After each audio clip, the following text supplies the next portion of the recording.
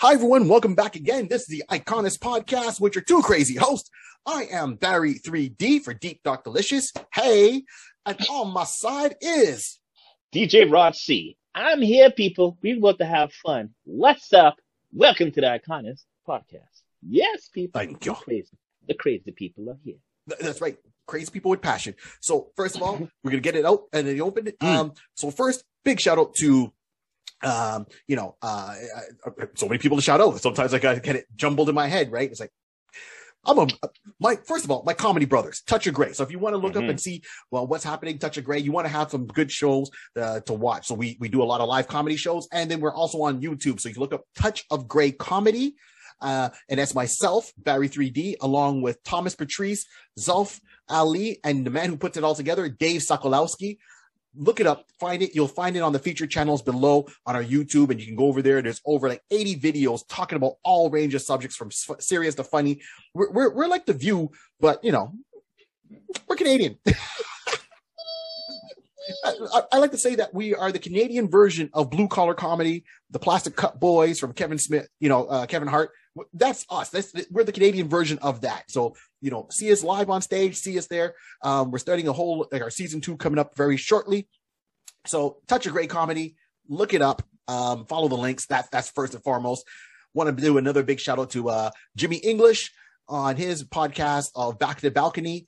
He's doing his second season right now. So you can find all that links on my website, to his, and look for the microphone, the black microphone on the red background. That's his logo.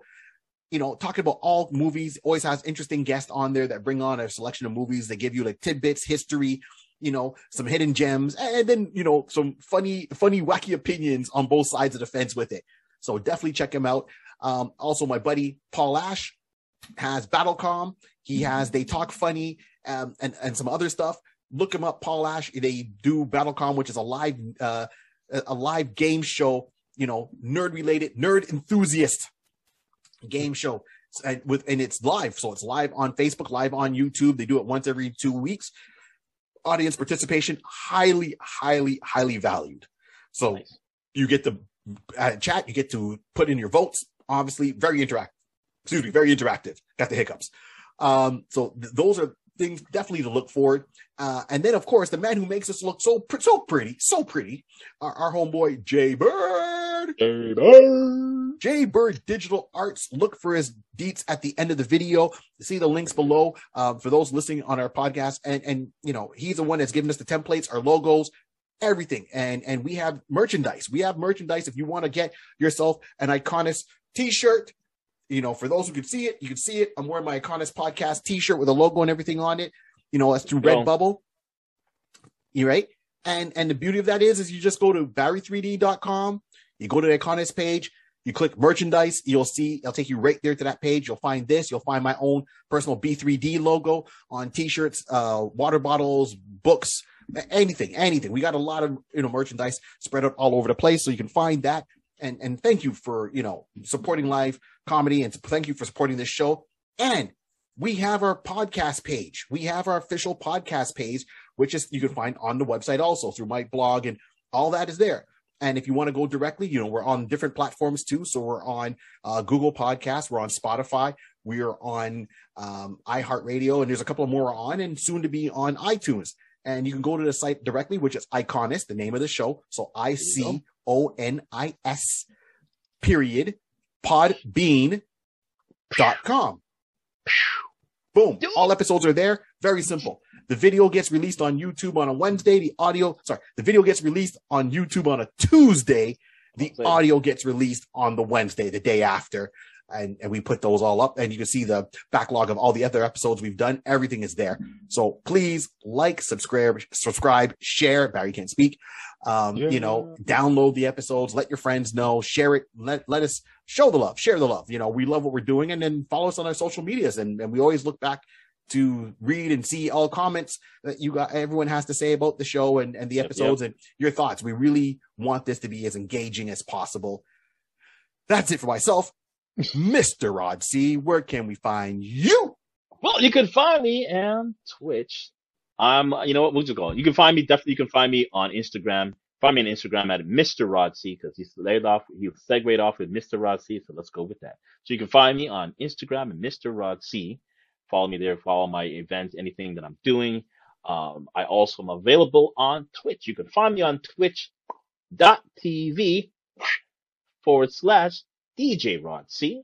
Find me there. Listen, I'm there every Wednesday playing tunes, and I do randomly pop-ups. Mondays and Wednesdays is when I play, and I'm all over the place. Like, I play everything from hip hop, R&B, soca, reggae, house, Afro beats. Whatever the vibe is, I just let it out and everybody have fun. So it's a great environment. Make sure you come by. And if you come by, let me know where I saw you. If you saw this and you got the direction from here, let me know. Let me know you came from iConis. I'll hail you up. All right? Listen, today... Hey, before you even start, let me put this out there. If you come over from iConis and you go over and you see Rod DJing, tell him that Barry 3D wants Saturday Love. Wow, he knows the song. I just paused. Oh, wow.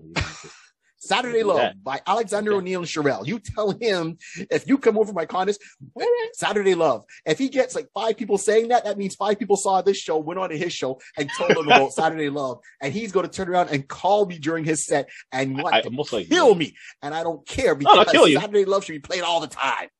No, I got no problem playing Saturday Love. I got no problem. We already know. Over and over and over. I know, we've done that. If you still have that tape somewhere, that's you. Because as a side note, that's what he had me do. And he has it. Not me. He had a tape with it back to back. Ask me how I know. Driving a couple hours. He's playing it. I'm like, all right. Song ever. Speaking of music, Rod, lead it off, Rod. What? What am I reading off? What am I reading? What we doing? Oh, today, listen then, everyone. Welcome to another episode. So what we're going to be talking about is, as you can see, we're surrounded by autonomous beings, robots, as we know as the world of Transformers. First generation.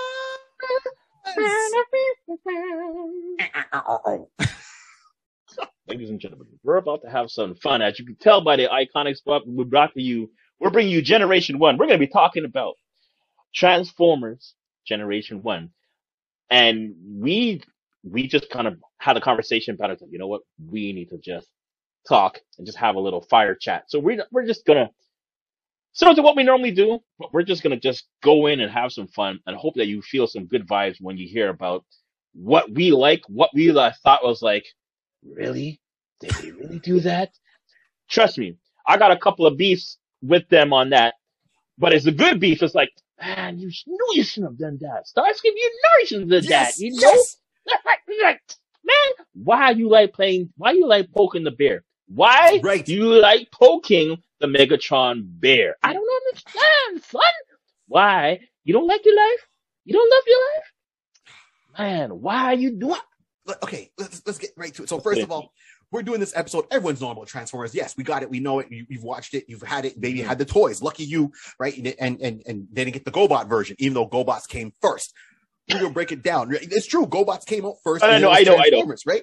So here we comes out. So with Transformers Generation 1, we're talking about it because on YouTube, they just put out all the episodes of Generation 1 on YouTube for free. So I know a little while back, they did G.I. Joe and all of that. And now they just came out with Transformers. So we're just doing that as a compilation and as that. So breaking down, there was, Transformers, the G1 series came out, of course, back in the 80s. And it was, these were first robots. They weren't even all the same thing. They came over from Japan. They were all, from different lines.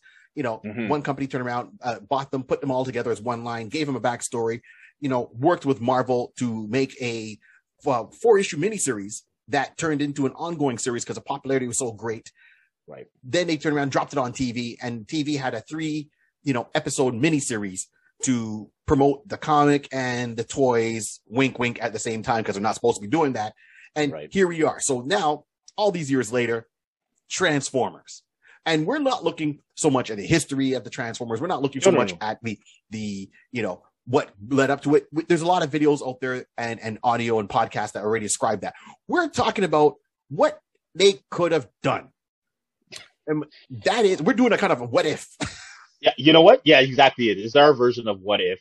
And what if slash why? Why Why? you do that? Why?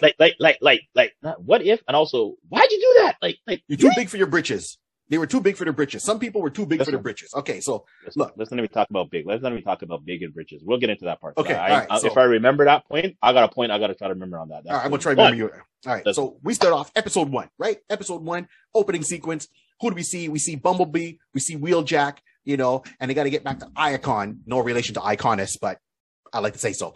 And they're stealing some rods, trying to get some energy, and then they get chased down by the jets, right? So you see them, and what was cool, you see them transform into their Cybertron version vehicles and not their Earth version vehicles, correct? Right?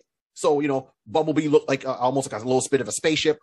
Wheeljack looked more of a kind of a tankish minivan-ish, whatever. Yes. And then you see the jets, right? You see the Seekers, as I call them, and they transform it into these kind of triangle fighter jets. It looked really cool. I thought that was awesome. You know, all right, boom, starts off. Okay, they get back to their base. They figure out what they got to do. It's like, okay, we got all this energon. It's like Optimus turning around. Well, we got to leave the planet, you know, kind of thing. Soundwave is there. Right. So, listen, yeah, it's so so basically it's really like Bumblebee and Wheeljack were looking for any last amount of energon that they can scramble. And that's really what it is. There was like a scavenger. There was a scavenging trying to find anything. Yes. So making it back to Iacon, basically, as they were on their way back, they came across a blockade. This blockade, of course, is with the searchers, and they're realizing we're going to have to fight our way through. And what kills me is the line from Bumblebee when they got pinned down. So they got pinned down. Wheeljack is in his van mode. Yes. Bumblebee had turned into his humanoid mode and put basically the energon rods, like the rods, the energetic conductors. Let's do it properly. The energetic conductors into the back of the truck, whatever. Yeah. So when it came to the blockade, open a back door. They got pinned down. Bumblebee comes out and just like, you guys saying, Prime told me to be days like this, but I didn't believe him. I'm like, listen, you are in a war affair type of environment. You are scavenging for energon conductors. You are trying to just get by the day. You didn't think, and you knew who the enemy was with the Decepticons, and you knew when you saw the blockade, this ain't going to be good. Prime told me to be days like that. Prime told you about days like that. You didn't believe him? And that would kill me. Wheeljack came back, and you didn't believe him? That's the part that killed me. Wheeljack had to give him a verbal 5 across the eyes. 5 across the eyes? What are you talking about? You didn't believe it. Listen, that's one of my, like, boy, really? You know? Excuse me, come on, man. Come on, son. Exactly. I was trying to get to that. Come on, son. Come on, son. I'm like, oh, you're at war. So, but the whole thing is, what was Bumblebee doing before? You know, because that means Prime has been telling him stories, but you're on a war-torn planet. For millions of years, there's been a fight going on. And how did you not get part of this fight? Like, you see, I'm trying to be as very focused and very tunneled that I'm not going to try to reference from other type of, like, because if you go to what's now on Netflix, they got the Cybertron Wars. Oh yeah, and you realize that the history of Bumblebee a little bit better. Right. And I'm trying not to say that, because at that point, go check that out and you'll see the difference of what we're talking about. I'm not trying to say that. Yeah, see, we know in Generation 1, you're talking about, like, guy, are you telling me on Cybertron for many millions of years, they've been at war. So you're telling me, even if you didn't pick a side, you know, this one you picked a side, but you didn't pick a side. You didn't see no bombardiers, no flying over, no gunfight in your neighborhood. You tell me you didn't know on a whole planet that we're at war? Come on, son. That's right. That's like going with the future of Terminator, right? And people are running around hiding from the Terminators, and then someone turns down, runs into a Terminator, shoots, makes an escape, and is like, man, you know what? John Connor told me there'd be days like this. And then someone else like, you didn't believe him? You didn't see the scar up on Homeboy's face? Okay, so that I hear you. The whole you didn't believe him? I was like, come on. Okay, that's what I'm like. Right. If I was a Transformer, I would need to go up and ding him off the back of the head. If you go on my Instagram page, I have a picture of a cool car, and I made my Transformer name as Rush, because I got no patience. It just got no time. Boom. You know. Autobot Rush. That if I was an Autobot, it's blue, it's a cool car, and it'll be called Rush. Going back in retrospect, that should be a classic Trans Am. Different story. Okay, so now we get to Iacon. We get to Iacon. So basically, like we were talking about, Soundwave. Soundwave is now being he's just basically being what you call it. He's just monitoring. Communication tower. Communication tower. But that was a great thing about it, because if you look on the other side, there was another communication tower, and it made me always. I'm always wondering, was that a second Decepticon there, or just because he has the ability to kind of shape himself into whatever he was trying to be? Yes. Was he just mimicking? So that's one aspect that they never really went into, whatever the case would be. But it was great. Soundwave was there and basically updating Megatron, like saying the Autobots, they've reached Iacon, and it looks like they're planning to leave, because by this point, Bumblebee with his big mouth, not knowing who's around, chatting too much stuff, saying, "Yeah, we got these energy conductors. Hope this is enough for us to take off," or something along that line. I'm like, yes. Boy, your mouth's too big. Come on, son. Come on. You don't listen. You got to be attentive. Who's paying attention around you? Soundwave. And even baseball players use code. They use hand signals. Right? Baseball players use hand signals. You out there giving away the whole plan. You're at war. Obviously, you didn't believe Prime, and then you got on the shootout, survived it, and then got there, and then don't you notice it's always the small Transformers that always seem to run their mouth a little bit too much? Listen, we know we got another one that we're going to talk about, so we won't even bring. We'll get when we get to him. We'll get to him. Continue. Yes. yeah, exactly. So they turn around and they do that, and they kind of get going. They take off planet, right? Mm-hmm. Right away, what's his name? Soundwave. Soundwave gets back to Megatron, tells Megatron everything that's going on. Okay, cool. Boom, done. Right? Like, okay, we're planning to go too. They jump on Nemesis. Yep. Take off. Okay. Then they fly through a meteor shower. Yeah. It technically they didn't purposely go through it while they were leaving out of nowhere. I mean, like, you ain't got proper sensors? Come on, son. Star Trek, and you're years after Star Trek had proper, navigation and can tell from light years when impeding rocks were coming towards them. Your sensors, the Ark couldn't tell you that. Teletron couldn't tell you that. For all you know, two big blocks came together and smashed in front of them. Instant, asteroid field that they're just now falling themselves into. You couldn't have seen that coming from how long? What's wrong with your sensors, son? What's wrong with your sensors? Okay, Teletran, as much as these robots were super smart, Teletran 1 was not all the smartest. So fine. So they go there, then they start shooting, going through the asteroid. Megatron did the smartest thing. Follow them. They're clearing the path. Follow them. Follow them. Smart move. I want to reckon out my nemesis. Why I'm wrecking out my nemesis? Nemesis, man. I got good paint job on this, man. What are you talking about? I got a good paint job on Nemesis. Yep. So turn around and started, going through. All right, fine. Case closed. Following him, right? Gets out there, saves his paint job on Nemesis. Then he turns around and says, you know what? We're boarding him. All right. So they board him. Okay, fine. Fight breaks out. You see Nemesis spear off in one direction. You see the Ark go down and crash land. It gets in the volcano. Boom. Fight done. Right? Bodies all over the place. 100 years, millions of years later, volcano erupts, causes them to kind of wake up. Right. Well, let's pause on that second. I want us to be able to be a little bit more detailed, just because in the sense that, because if people are listening to this and, they may have known about the Generation 1, but, when they crash land. So basically, if you can imagine it, yes, the Decepticons, they infiltrated, broke into the Autobot ship, which is the Ark we made reference to before, and they're fighting inside, whatever the case to be, battling that out, and all that turmoil. Again, if you can imagine, there is like I would call it the tube or the junction that connected from one ship to the other. Yes. Was still connected. So because of that, trying to fly at the same time, you can now realizing, if this is the main one that everybody's fighting and I happen to turn away, you're pulling on this, it now rips a hole.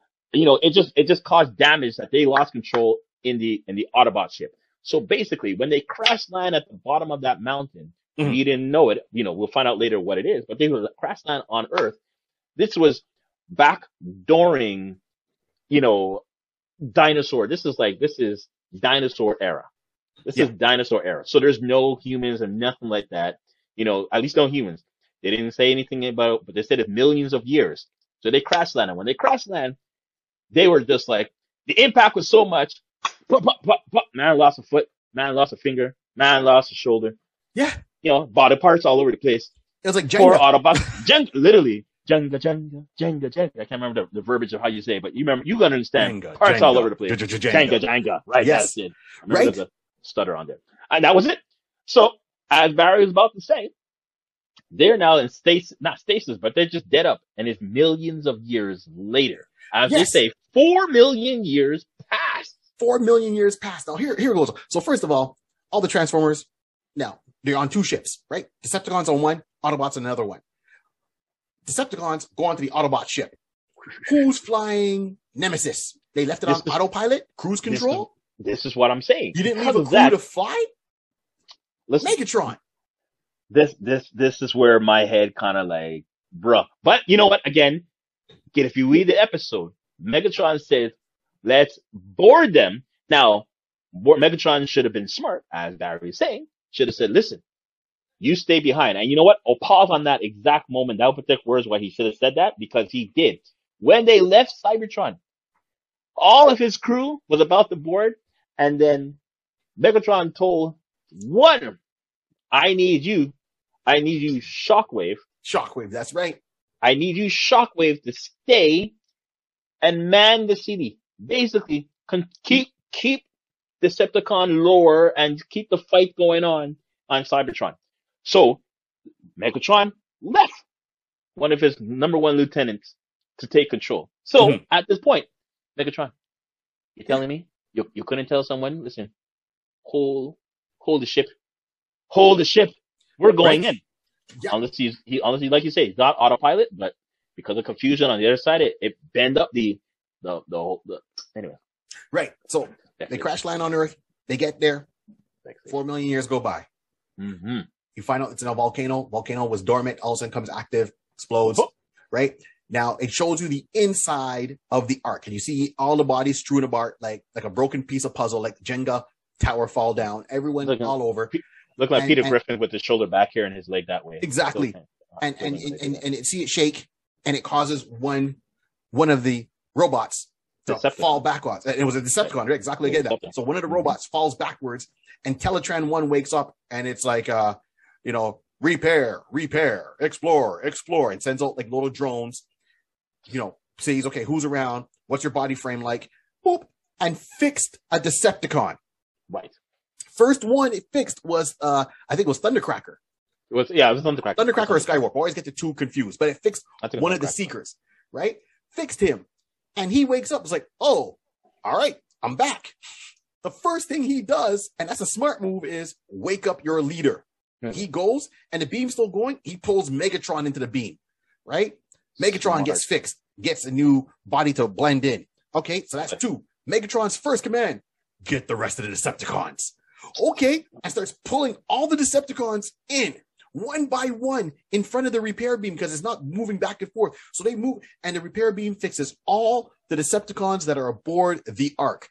Now, Teletran 1, you were built by the Autobots to serve on an Autobot ship, and you couldn't tell the difference of who created you to who the enemy was. No one put in no safety feature. Clearly, you all got symbols. The Autobot symbol looks one way. The Decepticon symbol looks another way. They said Teletran was damaged. I'm like, so you're just going to fix everybody? You didn't? Okay, all right, then. You couldn't Bluetooth something? They didn't put no security feature in there? No, 2-word authentication password? Oh, snap. Exactly. You know what? Let me just go back real quick. It was Skywarp. It was Skywarp. It wasn't Thundercracker. It was Skywarp. Okay, so it was Skywarp. Right. Skywarp's the type of color. Yeah, just at least everybody's like, hey, I saw this. We're just making sure we're correcting on the fly. Thank you. On the fly. Don't be mad at us, people. We're trying to make it as authentic as possible. Right. So now, yes. Here's where they could have they could have won the war. Right. Real talk. All the Decepticons are back. You're on a spaceship. No one has bothered this spaceship for years, which means it's unfound. Your enemies are all there deactivated. You all couldn't just get the bodies of the deactivated Autobots and throw them in the recycle bin? Listen, Melt him down. No, let's listen. You know what? Let's not even go. Let's say that is one aspect, but the machine, the whole ship is not dormant. It has enough power to whatever the case to be. Yes, either you find where you're going to recycle him, or you just take it and you just go pew pew pew pew pew pew. Or whatever. Just make sure parts. I don't know. You would have confirm your kill. Confirm your kill. The kill. That's all you need to do. Confirm the kill. That was it. No.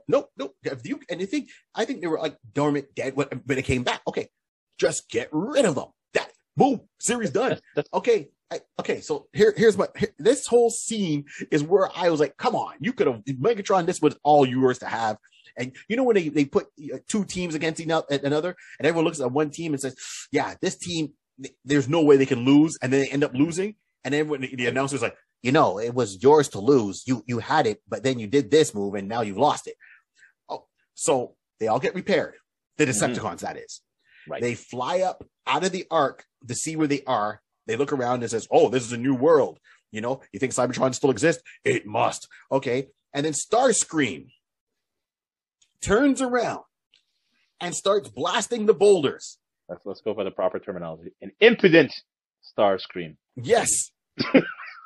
Megatron looks at him and says, what are you doing? And he's like, I'm making sure our enemies are buried and no one will find them. That's warning number one. Megatron says, stop doing it. You're wasting energy. Forget them. Let's just go. Right? And leaves. Starscream stays there and gives a couple more blasts from his arm cannons, whatever. And the boulders fall down, hit the Ark, causes it to shake. And then on the inside, you see Optimus Prime is hunched over a control panel, and his body falls backwards because of the vibration right into the beam of Teletran 1 and gets repaired and fixed. Repair. Explore. No, we explore. And then when he found out, then he says, repair. Yeah. And that's where Optimus got his truck body transformation. And then, of course, they fixed all their other Autobots. Okay, here it is. So you're on a strange planet with your enemies that are dormant. You're revived in their spaceship. Their ship obviously doesn't know the difference between Decepticon and Autobot. It fixed you. Megatron should have just cleared out the rest of the Autobots. You have Cybertron technology. You could have used that technology to scour the planet. So this way you're not wasting your own energy to, either fix the Ark, build a new ship, and you would have been done. It would have been done unimpeded by the Autobots on Earth. So Starscream not listening. First of all, Megatron failed to get rid of the enemy. Starscream not listening caused the enemy to wake up. Mm-hmm. When you look back and say, wow, man, Starscream had it rough in the Transformers history. He always seemed to got the short end of the stick. It was his fault. Right. If you really want to go back and just say, is at this point in time, when everything just went, you could have just changed everything from there. But you know what? Again, you're trying not to think of what they possibly can do, because for the series, hey, like you said, this is the first of a little mini series that they're trying to promote. You can easily cut off. You could have done off the whole show within the first 15 minutes. As sad as it is, we don't want that. So we have to play a blind eye to the obvious thing that you should have done. And I will even say that there is another version. Again, not trying to get source material on the current stuff, but it's the current one that has the Beast. Oh my goodness. I just went blank. Beast Machines? Beast Wars? Beast Machine, yeah, Beast Wars. So the Beast Wars, where they're actually interacting with original Gen 1. Yes, yes. Right? And basically at that point, Rhinox was able to use the Ark, Teletran 1, to work it to do whatever they needed to do. So I'm like, again, you're like, the obvious is what you should have done. You couldn't do it because it was like episode 1. We need to make sure we can save hold and make sure we can get some product out of this. I understand. But the obvious thing would have been, Teletron, you working? Okay. Boot yourself up. Where are we? What's going on? Talk to me, Teletran. Talk to me. I don't have to go outside. I got a living computer. Listen, figure it out. Tell me what's going on. But I digress. That's what they should have done. But yeah. So that's a couple of moments there where that whole series could have been done. Of course, we wouldn't have the series we have now. We get this, exactly. So right? we have to let it go. We have to let it go. But I looked at that and I just thought it's like Starscream. I wanted to just hit him off the back of the head, right? 5 across the eyes for Starscream. That's what we're gonna do it right now. So Starscream should have got 5 across the eyes. Teletran should have got 5 across the eyes. Megatron should have got 5 across the eyes for not leaving someone on Nemesis, because that would have been the ultimate backup for it. He fully committed to a plan that obviously, they overzealous. Right. These are 3 people that get 5 across the eyes. Just within, the first 15 minutes of this episode. 5 across the eyes. There's still a couple more minutes to go, like 7 more minutes to go. 15 minutes of the episode, 5 across the eyes, 7 minutes to go. So at this point, they start exploring, they figure it out, and then they come up with a plan saying, we have to build a new rocket ship. These are the Decepticons. The Decepticons are the ones who are making the decision to build a new rocket ship. Right. Get back to Cybertron, which means they left it perfectly, they left a lot of components back on the Cybertron, on the Ark, right? Left that all behind to build a new ship from scratch, big enough to hold all of them, and they need energy to get it, and plus bring back extra energy to Cybertron. You couldn't use Teletran 1 to help you figure that out, Megatron. Once again, 5 across the eyes. So Megatron gets 2 5 across the eyes. Starscream gets 1 5 across the eyes and 1 off the back of the head. And Bumblebee gets a 5 across the eyes. I think earlier on, right? Yeah, I think. You know what? We should have like a notation, a number, 5 across the eyes. 5 across the eyes. It's just a number. What's wrong? 1 5. I just added up here. But anyway, that's our jokes. That's what we're joking. So basically, at this point now, yes, Decepticon is now trying to get themselves organized and realizing, okay, we need to get back. We got to figure out what we got to do. Octopus now has basically revived all his team and got them, and he's basically saying similar stuff in the sense, hey, we're on a different planet, we're somewhere new, but we know that Decepticons are out because when I went to sleep, the last I saw before I went to sleep, I was trying to knock Megatron in the head, and then I just wake up and no Decepticons in the building. I'm gonna take it that they left me to dead by here. So that means they're out in this world. We need to figure that out. So he's now talking to his team, the Autobots, and saying like, okay, we need to find the Decepticons. And we're gonna have to, and you know what? That's one of those. Was that the first? No, that was done afterwards. So at this point, he basically had Hound. Yep. He said, we're gonna need someone to just do a little scouting. Mm-hmm. Hound, Cliffjumper. Yeah. I want you to go and see the find the Decepticons. Just tell me what to do and do some recon. Let's know what's going on. Let's see where they are, what they're up to. Yes. Do some recon. Do not engage. Just hit me back up. Get the information and come back. See, that's the reason where Barry's inhaling, exhaling. I'm saying the word engage so you can realize that's a very important part in the story coming up. If you don't know.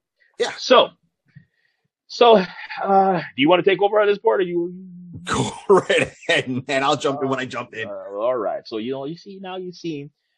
now we flash back to the Decepticons, and Megatron is making sure that he's getting himself organized. And he's like, so okay, we're gonna need parts. We need to scout and do whatever the case to be. So some of his team members realize, okay, well, there looks like there is some, or maybe it was Megatron himself realizing off in an area it was like. It looks like not an industrial, but like a plant, like a generation, like an electrical plant. Yes. Or a nuclear plant, I should say. Yeah. So that's where, it's like, you know what? We can get some, let's go check that out. Got there and realized it was, get some energy and source along that line. And good old Soundwave now was able to construct something different because they need a way now to package all this energy. This is the first indication or the first introduction of energon cubes.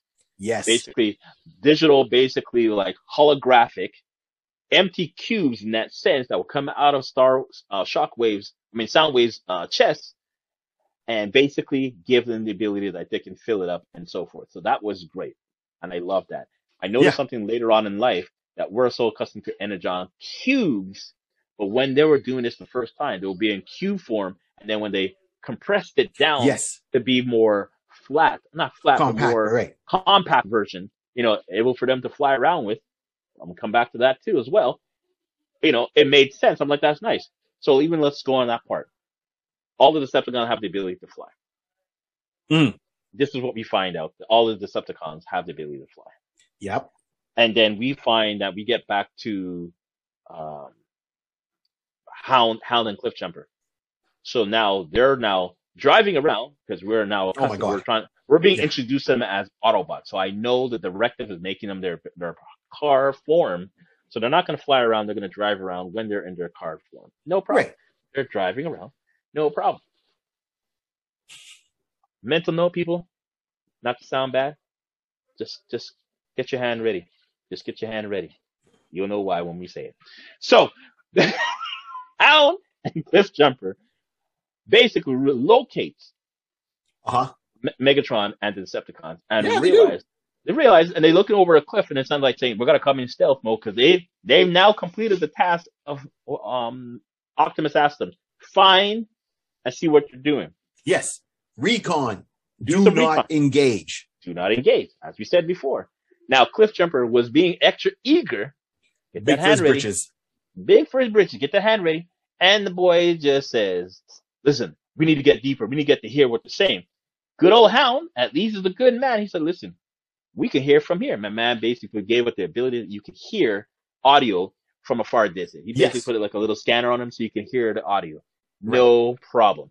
Because we want to hear what they're doing, report back, and let everybody know where we're going. Again, do not engage. Then you see the screen fills back up, and then all you see is Cliffjumper.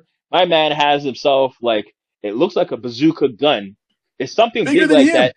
Bigger than him. I don't know where he got it and stored it out, but that's another conversation. We'll go with the dynamics of quantum physics and where he's hiding stuff with his miracle type of, Doctor Who or TARDIS, bigger on the inside, small on the outside, looking kind of, pockets. Right. My boy has it. I said, "I got Megatron.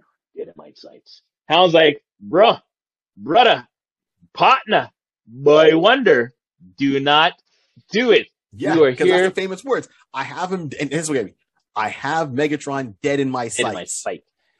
Okay, Cliffjumper, you smaller than Bumblebee. Real talk. You smaller, and you think you gonna take out Megatron? First name Mega, last name Tron. Mega what? Of the Decepticons. Mega kilowatt. Anytime you put mega in front of something, you know it's got power. And I'm not talking about politics, but anytime you put mega in front of something, megawatt, Megatron, okay, that means it's extra power. It's not kilowatt, it's megawatt. It's extra. And you think that you, a tiny little Autobot with delusions of grandeur, is going to take out the number one. Okay, I play enough role-playing games. I understand the words hit points, HP, armor class. Okay, you gotta make the roll. Right. He's dead to my sights. Okay. He's trying to get that lucky shot. He's trying to get the lucky shot. So I'll give him that. I will give him that. Optimus Prime can't take Megatron down one shot. We're not even going to get to that point. No, but I'm just saying, if Optimus can't do it in one. I know. What makes you delusions of grandeur? I mean, did he take the Supreme gas and not regular, and it messed with his wiring a little bit? Was he was feeling good? Did he get a little bit too much energon and put him in a different zone? Was he having an outer, body experience? Like, you use a little, even as if you look at Cliffjumper as the toy and how he transforms, he was the size of a GoBot ready to take on Megatron, same size as Optimus Prime. It's that gun. He felt more comfortable. He's just compensating because he has this big bazooka type of gun cannon. He felt that I give him, and he felt that I can get a clean shot. I just needed that one shot. Cause really true, if you're a sniper, you just need one shot. I just need to get that shot. But the problem I have is that this armor class is one thing. That's real talk right there. But the other problem I have is okay, you are in someone's army per se. Because we'll start to understand when you start to watch the show, you start to understand that the Autobots are not really warriors, No. soldiers, No. like the Decepticons are. Yeah. So you only have the few people, like a certain person we'll be saying his name, Cliffjumper, who think he's better than everybody. I'm like, yo, I'm small, but I'm big from the britches. I'm gonna take out anybody. It's like, slow down, partner. Slow down. All I gotta say is, you want to get that clean shot. I understand. But if your boss knew that you were a sharpshooter, if your boss was confident in you taking such type of initiative and knowing that, you know what, even if you did it, I believe that you'll be able to fulfill that task.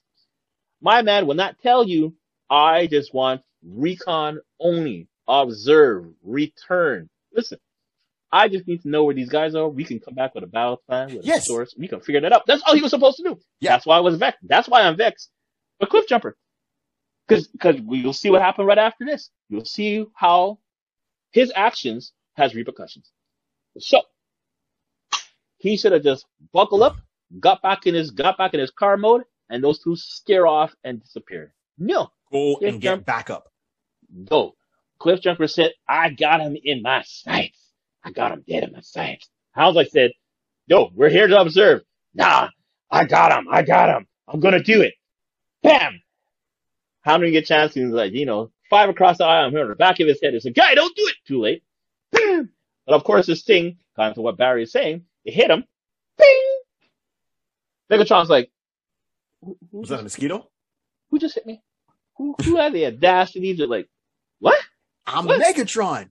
It wasn't even a clean hit. It wasn't even like a dead-on hit. He was, remember, that's what I'm saying. Cliffjumper said, "Oh, he's dead to my sights." When he actually shot it, he got Megatron off the back of his helmet. That's what I'm saying. Megatron wears a helmet. Hit him off the back of the helmet, and Megatron's like, "What was that? Who's over there? Send out Laserbeak." Check it out. Go get him. It came from that direction. Send out Laserbeak. Okay. It. Megatron made a good call. Lucky for them, they only sent Laserbeak. Because they sent out any of the other ones. Done deal. Right? Laserbeak turned around, and Hound was like, "Uh-oh, you missed." And Cliffjumper was like, "Oh no, run for it." When he realized he messed up at that moment. And it was at this moment that Cliffjumper realized he messed up. That's exactly what happened. When keeping it real goes wrong. Listen, what kills me is that they're now making a break for it. Laserbeak is on their tail, trying to hold them down, trying to catch up to them and get them. Yes. Well enough, Cliffjumper gets away. But who faced the damage? Poor Hound. The one who was following orders. The military person, because he's a military Jeep. The one following orders gets, they split up. Shots go. Hound goes down the hill, right? Yeah. Cliffjumper was able, because when Laserbeak was going, they got to a division, right? So Hound went to the right. Cliffjumper went to the left. Laserbeak got there, didn't even hesitate. Laserbeak went after the bigger victim, which was Hound, and he sent off one of his guns on remote to follow Cliffjumper. Cliffjumper was able to blow up the gun, but that was it. And it's like, I made it. I got away. But Hound had to deal with Laserbeak. Precise shooting. Shoots him off the cliff, falls down. Laserbeak thinks, okay, he's dead. Flies back to report on what he saw. And went right back and then got to Soundwave and it's like, "Laserbeak, what you see? 2 Autobots, both are destroyed. Are you sure?" He goes, "Well, I saw one of them go down a cliff." Okay. Megatron. If you didn't learn anything, you should have watched the movie Zombieland. Always go for the double tap. Always double tap. You should have sent out Starscream, who was trigger happy, Thundercracker, Skywarp, let them go to where, and double tap Hound before Hound got up, right? Okay. Hound, Cliffjumper finds Hound. "Oh man, I'm really sorry." Then he finally calls base for backup. Yeah. At this point, they send out Grappler. Grappler has to go or hoist one of the two. Ratchet and Holler. So Holler pulled him up, and Holler. Yeah, sorry. Holler pulled him up. It's like, "Oh, you know what, man? What? You know what you should have done? I'm really sorry, man. I'm really sorry, Hound." Cliffjumper, don't be sorry. Next time, just don't miss. Oh, let me tell you, if I was Hound, 5 across the eyes, hard 5 across the eyes with you kid. I would have put a Street Fighter sound to it. 5 across the eyes while going, you can. Like, come on, man. Prime's words were, don't engage. Come on now, son. Come on. See, that's what happens because a lot of them, they don't listen. Everyone wants to do their own thing. Everyone wants to think they're the leader when they're not the leader. When the leaders are telling you, don't, Starscream, stop wasting your ammo. Cliffjumper, don't engage. See, they need to be a third division of the Autobots or Decepticons. They need to be a third. So you got Decepticons, Autobots, and you got numpties. Mm-hmm. The numpty squad. The numpties, that's right. They're numb on the outside, empty on the inside. Numpty squad. And that's Cliffjumper and Starscream. Hilarious. Don't follow orders, do their own thing, and it backfire on them all the time. Yeah. So that was that. They get back, okay, fine, gotta figure it out. And then Megatron's still making a spaceship from scratch, taking all materials from Earth, making a spaceship from scratch. Sees humans for the first time. But why'd you leave the Ark? You should have just stayed at the Ark and just strip down the Ark and use that as your spaceship. Well, that's it. Exactly. At that point, he should have just went back and just went for pieces. At that point, he'll realize that Optimus is alive, but he should have at least made the attempt to go back. Because up to that point, he didn't know that the Autobots are alive. So he could have just, in his mind, you have an empty shell. I need parts. I should have went back there, but I digress. Yes. So that's what stands up for me. So that was just, yeah. Well, episode one of more than episode one.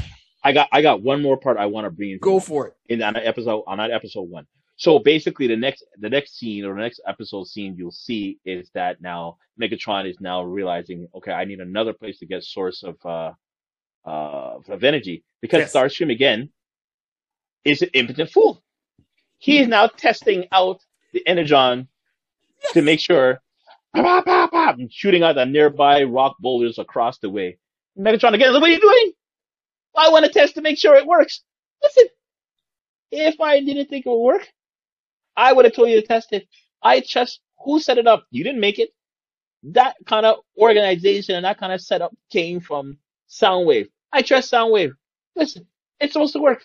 That's what you just did. You didn't know. You didn't test it.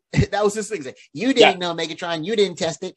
I'm a better leader. If I was leading the Decepticons, this war would have been done a millennium ago. It's like, man, you want me to just go into gun mode and just knock you up, butt you across the back of the head with it. Holy! All I gotta say is this, man. Megatron saying, you just wasted more energy on you. Now we gotta find some more resources. Yeah. Thank you, Starscream. Now we got to do 2 strikes instead of 1 more to get enough energy. Thanks, Starscream. You're the best. So with that, now they go and find an offshore oil rig. And this is where we now see them. They interact in the first interactions. Not say the first interaction. At least they're saying they did the Decepticons did the first interaction with humans when they did that first raid. This is now the Autobots' first interaction with humans. But what I wanted to point out of this whole, there's 2 things that happened during that scene that made me die with laughter. For one, the Autobots, the Decepticons, they flew in. Yes. Let's go back to that part. So the Decepticons have the ability to fly. Even when they're in robot mode, they have the ability to fly. Yes. Perfect. No problem. Then you see the Autobots. The Autobots start flying in. So the Autobots, when they're in robot mode, they have the ability to fly. Mm-hmm. That's great. Unfortunately, you only see this after a little while. I guess the direction they changed it up that they don't fly no more. Because after that, you don't. After that particular miniseries, I gotta go back and check if it's 5 or 6 or whatever the case. But after a while, you don't start seeing no Autobots flying anymore. The only one that's supposed to fly at that time, I mean, they did that more after, was Sideswipe. He was the red. He's already this side. Yes. Right, because he has a rocket pack. Yes.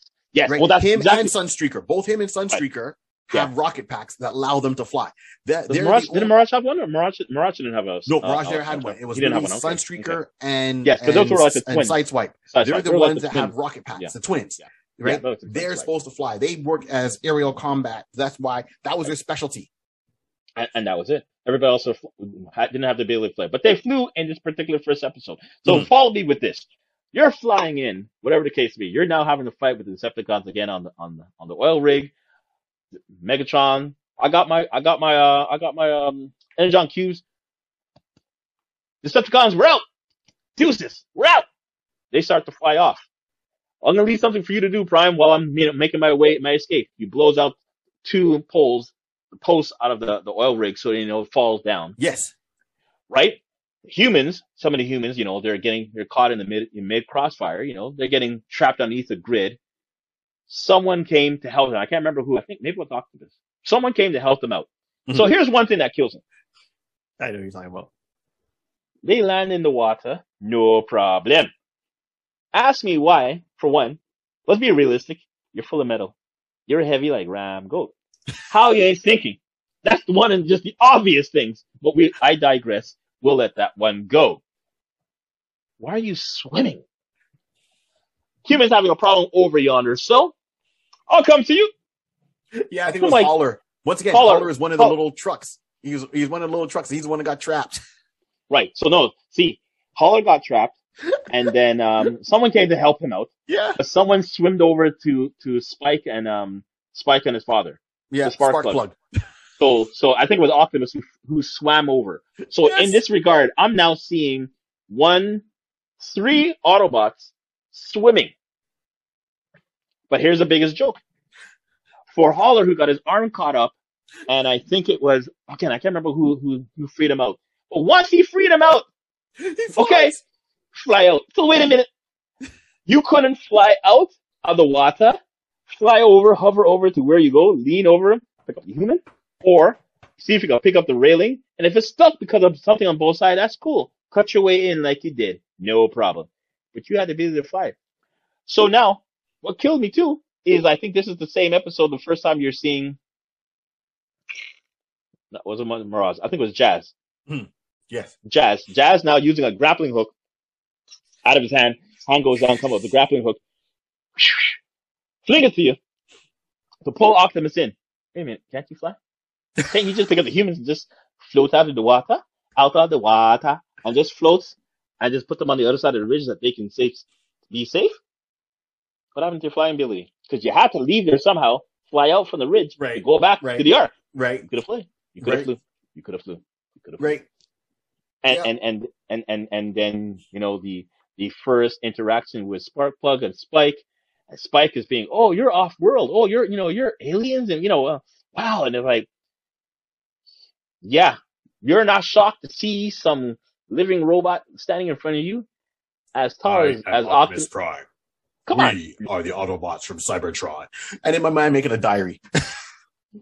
Thank you. That's the part that killed me afterwards. Holy, that's the part that killed me afterwards. That the next episode now. No, was it the first end of the first one? No, it was the second one, the beginning of the second episode. Yeah. You see Spike now on top of the mountain by where the arc is, and he's writing a diary, and and they're gonna go to Cybertron, right? And he wants to go.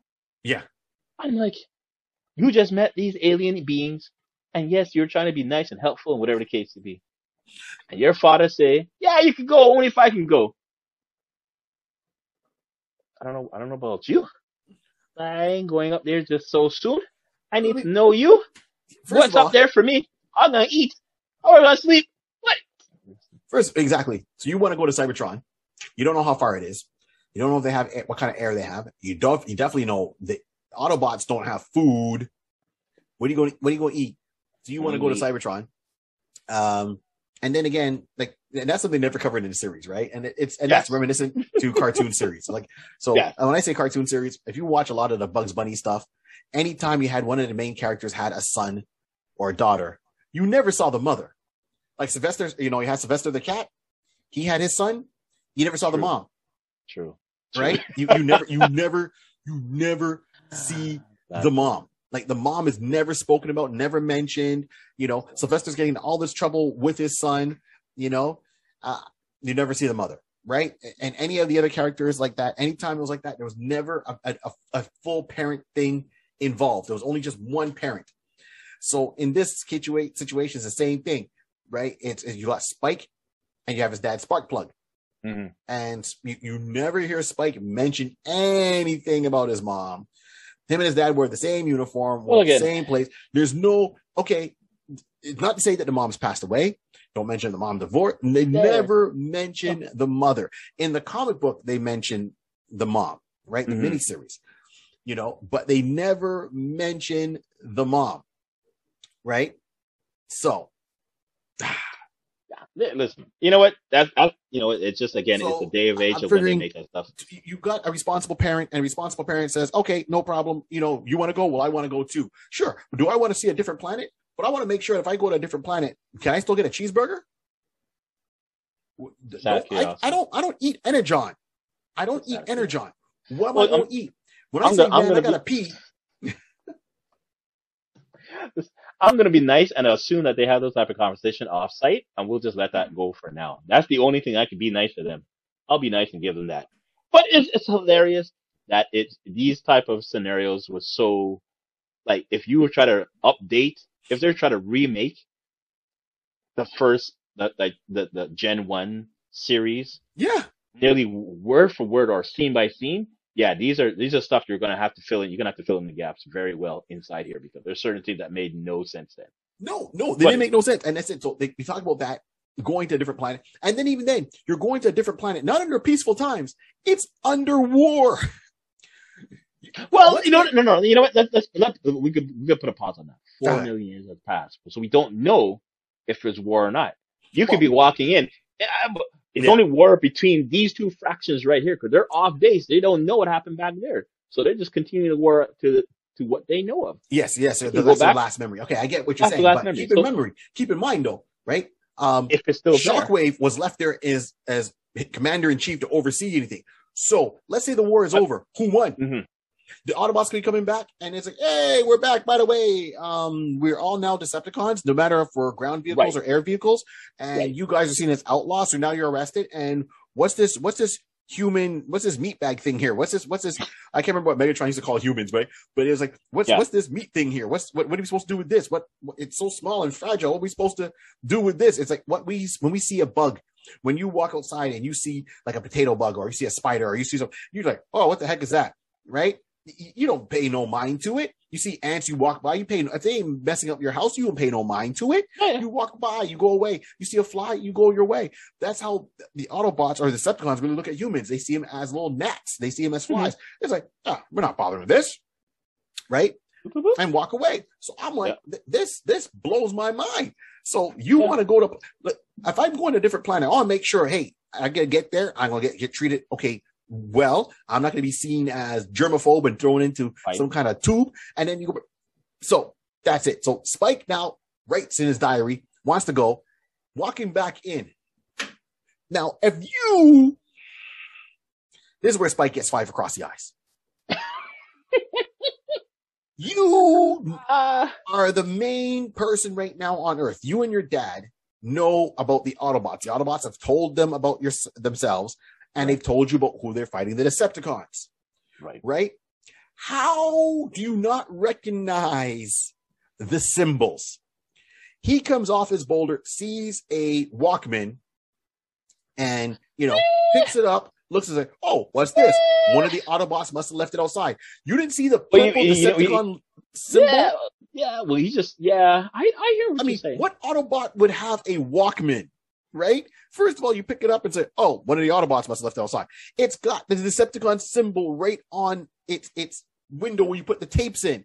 He throws in his bag, walks right past security of the Ark. Well, of course, the Ark can't tell Decepticon from Autobot. Let's go back on that one. Exactly. Right?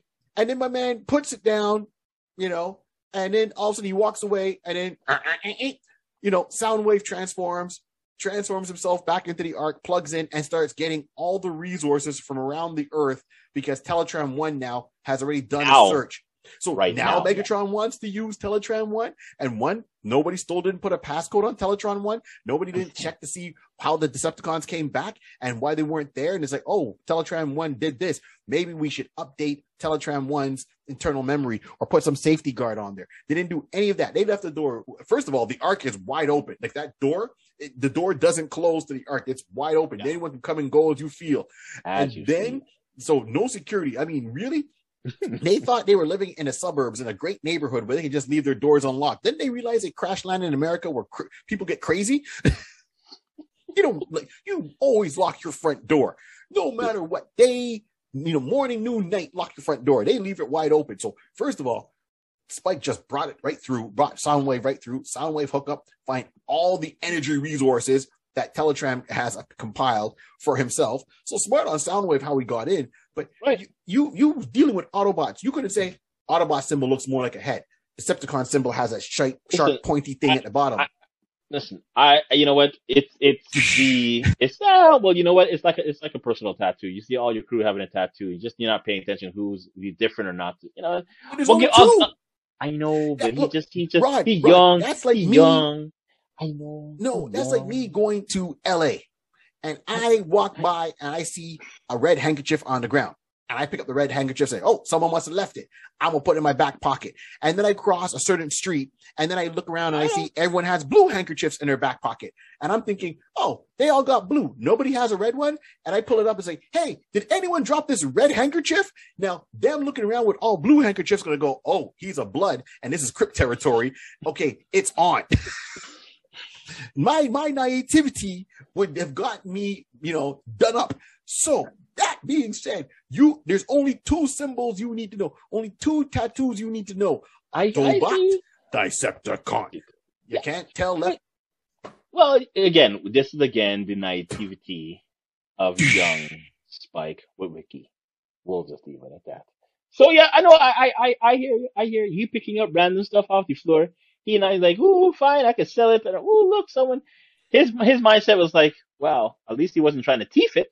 He's like, ooh, I'm gonna keep this. He's like, well, I guess someone dropped this. Someone left this here.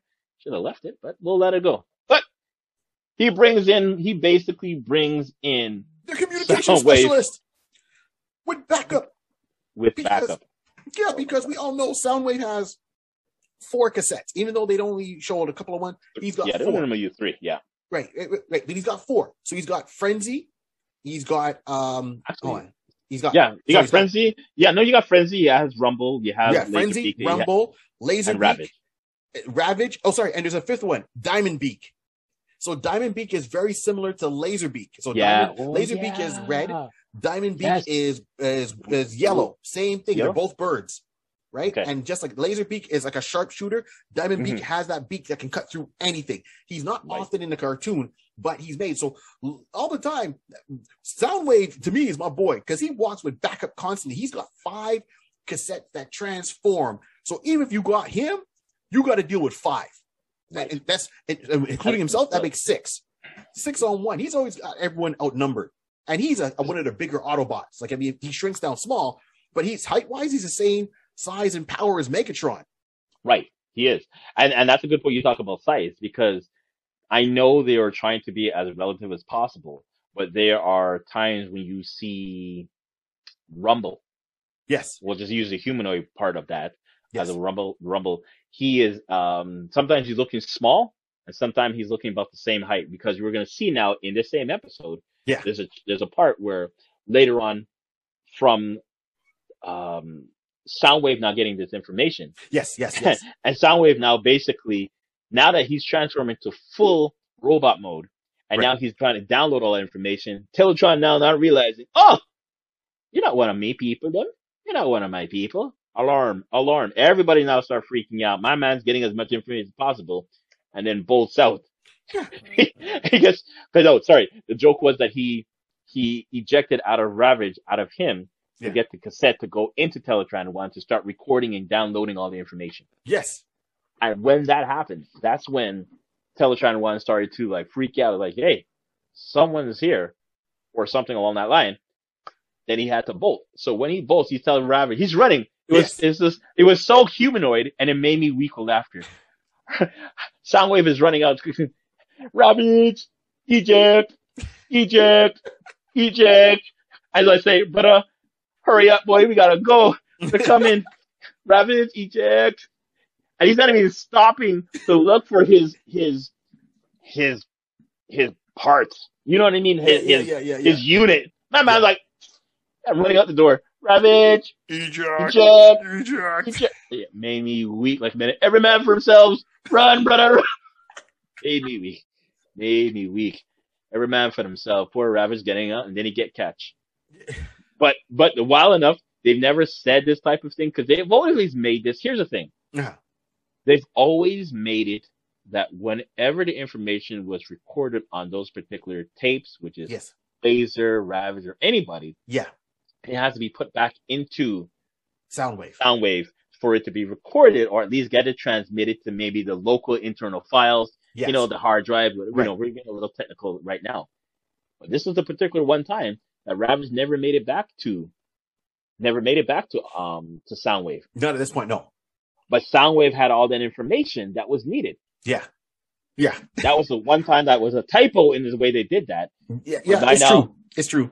But it was cool. It was cool. But and I get why. I think three of them would have to do it. So because Laserbeak, Buzzsaw, and Ravage don't speak in this series, so they have to always go back in, right? Whereas Frenzy and Rebel do speak. They have their own voices. They're so they can always say, "Oh, this is what we heard," and just relay it that way, right? So that was. It was beautiful, classic, like. DJ, my boy's like everybody for herself. Yo, gotta go. It's either you're with me or I leave you. Yeah. I'll catch you back. Meet back at the rendezvous point. What? I'm out. So exactly. So that's what got me. Right. And he gets back. Okay, fine. Ravage gets captured. They come up with a plan. They go through the information. Right. Okay. What else in that episode? Right. And then, Megatron with the. Okay, go ahead. No, go ahead. No, just the Sherman Dam. If you remember that's that. That's what I was gonna say. Yes, Sherman Dam. Yeah. So now Megatron, Soundwave gets back and he briefs Megatron and tells him, "Listen, this is what we're figuring out. All the Earth's resources, and this is what we need. Autobots have been it's compiling information, it's recompiling it as well. We got it now. So where you can get the best place to get the most amount of energy would be the Sherman Dam." Right. All right, we're going to hit them. We're going to hit it up. And realizing the concept. Again, you got to look at it that they don't know what the concept of what humans are and what flesh meters they are as flesh creatures. That's it. Flesh creatures would be. And it's just hilarious, but you understand the concept of water and pushing through a dam to generate energy. So what we're going to do, we're going to need something big like a tidal wave. I'm like, how do you even know the word tidal wave? There's certain words and stuff that they were saying that always made me weak with laughter. Like, I took it that they would know these words because when Teletran 1 scanned it, it kind of put the encyclopedia, because we don't even know if Autobots speak English, right? I just took it. Teletran 1 went around and got what the local language was from certain parts and just imparted that with them. Universal translator. Exactly. And that's why I left it up. I always left it like that. Universal translator, I put it in there. This is why, a transformer anywhere in the world can speak any language because, and they do mention they have universal translators in some of their episodes, like later on when they go off planet to different, and they're on alien planets, but they understand them perfectly. So some of them do make that. So yes, I kind of blind eye. Okay. Mm-hmm. Yeah. But Sherman Dam. So basically, let's say, they organize themselves. The Decepticons going to hit the Sherman Dam. Yes. What they did was sweet. Is that a couple of miles up the road? I mean, it shouldn't be that far up. But anyway, up the road, Soundwave lets out Rumble. So this is the first time we're seeing Rumble. Yes. This should be the first time we're seeing Rumble. Rumble, as we're saying, he's a humanoid of Soundwave's cassette soldiers. Yeah. That's a nice way of calling him. But yeah, he basically has the ability to turn his hands to transform into these giant jackhammers, and he just basically just going into the middle of the river of the river and just jacking up to this thing create more momentum, and just the shock wave, aka turns it into a tsunami tidal wave. So there's more energy being pushed through the Sherman Dam, so they can now put it as output to change into Energon Cube. Great idea. I'm not even knocking that. It makes sense. Megatron, you're smart man. You're smart boy. You're smart. At least that. Okay, there we go. Yeah. Let's do it. Yeah. But these things happen, and the Autobots came by, realized what was being done, and then basically tried to thwart that plan. And then, just minor stuff. They get into a battle in suit. in battle and whatever the case to be. And here's another scenario again, where stuff that never made sense is basically off of it. The same scenario. They now in the water. Yes. They're in water. Hound goes in the water to, I'll make a 30-second mental note. Go for it. We will know later on in life that Spike is always associated with Bumblebee. But in these early editions, he was always associated with Hound. Yes. The father would always jump in with Hound's car and Hound's truck and drive off. So those two were the pair. It was human and Hound and human. That's what the pairing up. That's what yeah, exactly. So basically, he's running that part. So Hound with Spike get to the river, and then Hound said, "I'll go deal with what's going down there." We detected the source from the tsunami is happening here. It's like, I'll go and deal with it. It's like, I'll be right back. And then a covering comes over his face, like a mask. That part, I was like, he was going deep sea diving. He's like, I'm like, why? It's like, just to show that he's going underwater. It's like, you didn't need one in outer space, but now you need a mask now. Okay, and he goes underwater. Yeah, you know what? Leakage and water come in and and that's how I took it, right? But it was still funny for me. It's funny because you know what? I look at it too as well as a drawing aspect. Now, if they left it open, kids now will not be able to hit space, so you'd have to worry about them having that space of covering up there. Yes. But some kids might decide to go in the water. Well, I saw a Hound. He was able to go in the water with no mask. I don't need a mask. It's true, and that's where the credits come in. Hasbro don't need no problem. Right. Hasbro don't need no trouble, man. Listen, mask up. Let's go. So I can't remember if Rumble was masked up. I really can't remember. No, he wasn't. I don't think he wasn't, right? He wasn't. I don't think. Rumble went under, and it's an interesting story about Rumble because you had Rumble and you had Frenzy. Okay, now the color scheme was, if I remember right, Rumble was always supposed to be the red one.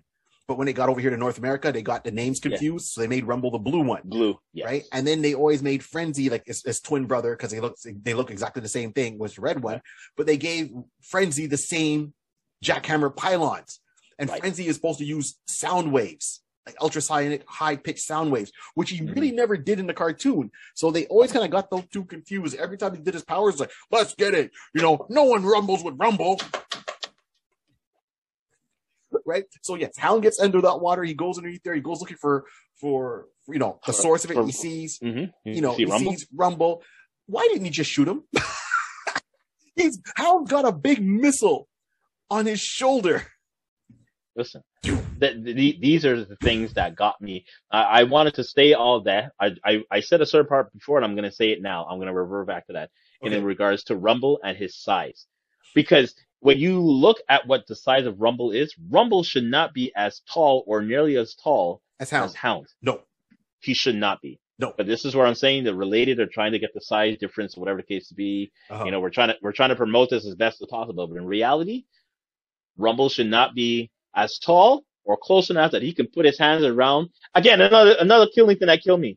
They're trying to fight, whatever the case to be, and they're now choking, like saying, "Brother, I don't know. Can you really squeeze my windpipe? Can you really squeeze up my windpipe? I don't know." But he's there.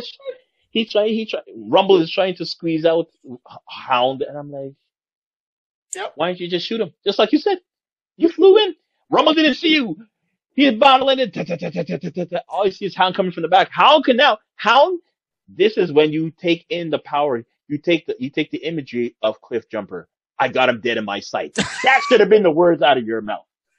I got him dead in my sights. This time, I got him dead in my sights. That should have been it. But that happened. Rumble beats him. That's another part that killed me. But we'll kind of let this go because I say these guys are not warriors. They're not fighters. So, but I always thought Hound was a fighter. That's what I felt thinking. I thought Hound was a soldier. He should have been. I thought he was too. Yeah, he's after a military jeep. He's got the colors. I always took him that he was one of the fighters. I know, for example, like Wheeljack. Wheeljack is not a fighter. Wheeljack is an inventor. Okay, got that. He's a scientist. Yes. Yes, he's a scientist. Prowl. He was some type of warrior. You know what I mean? Hound to me, some type of warrior. But anyway, so yeah, I get you. So he turns out they fight. Next, Rumble beats Hound underwater, leaves him like buried underneath something, comes up to the water, and then once again, Sparkplug is looking at us like, "Hey, who are you? Where's Hound?" Okay, if you are the source of the incident, talk about it. right? And you know your buddy goes down to deal with it, but Talk you don't about see it. him come up, and you see another one come up. Talk about it. Automatically, you know he's the bad guy. He was never at the Ark. And I was about to say that part. I was about to say he was never on. Was he in this morning rouster? Yeah, the morning rouster. I don't remember seeing you there. No, Yeah, you're not one of us. That should have been the answer. That should have been the answer. Plus, once again, he's got the Decepticon symbol square on his chest, up on his shoulders. You hanging with the Autobots. You can't tell one from the other. Once again, remember, I'm walking with a red handkerchief, and I'm walking into an area with a lot of blue ones. So, no, you automatically should see that. And what's the first thing, Sparkplug's going to do? Hey! And he's going to run over and try to punch him? How do you punch metal? Tink. Thank you. Thank you. And this is where we go back with the size difference. But sorry. now he's about a human size. This is Rumble. Yes, Rumble, yes. it should be around, this is the height the Rumble should be. So Rumble should be about, say, 6 feet. Well, yeah, He should be around. I'll give him even a little bit taller, but yeah, higher, Yeah. but close, but Yeah. high. Like, I can Yeah, maybe let's go give him 7. I can go 6, 7, 8 feet. I can go with Rumble. Oh, I don't Even go big. 7. I won't go. No, Yeah, 8's too much. but You're saying. So, 8 is too much. So let's say 7. I'm gonna go with 7, right? But he walks out there. Sparkplug goes over to deal with him, and then what does my man do? He finally does what he should have done. 5 across the eyes. He gave Sparkplug a. I was weak. I'm by saying, watch this now. Watch this human abuse going on right here. What are you doing on me? Yeah, wait for me. What is this fly? What is this fly doing to me? Why is this fly bothering me? Swat the fly. I was, brother. I know you're trying to look after your. Cause I think did he? So wait. When Rumble came out, I'm sorry, people. I'm being very detailed on this because you got to understand it's kind of craziness. When Rumble came out, I think Spike interacted with him first. Hey, what you doing? Now being naive again? Like, you are in this morning roster. Like, what are you talking like that? And then he got pushed aside. So he pushed him aside, and then Sparkle comes like, say, hey, don't do that. Basically, say, don't rough handle my boy like that, my son. Yeah. Ping! And I'm like. At one point, in reality, if you're a true Jackie Chan, you'd be like, "Ping! Ow! I just hit metal." Really? You don't think it's gonna hurt if you hit a piece of metal? Then he gets swatted. Hilarious. Yes. Right? And then they have to go and get someone to go and save Hound because I can't remember who went. No. It was Spike. Spike. That's right. Spike or now. Sparkplug. Sorry.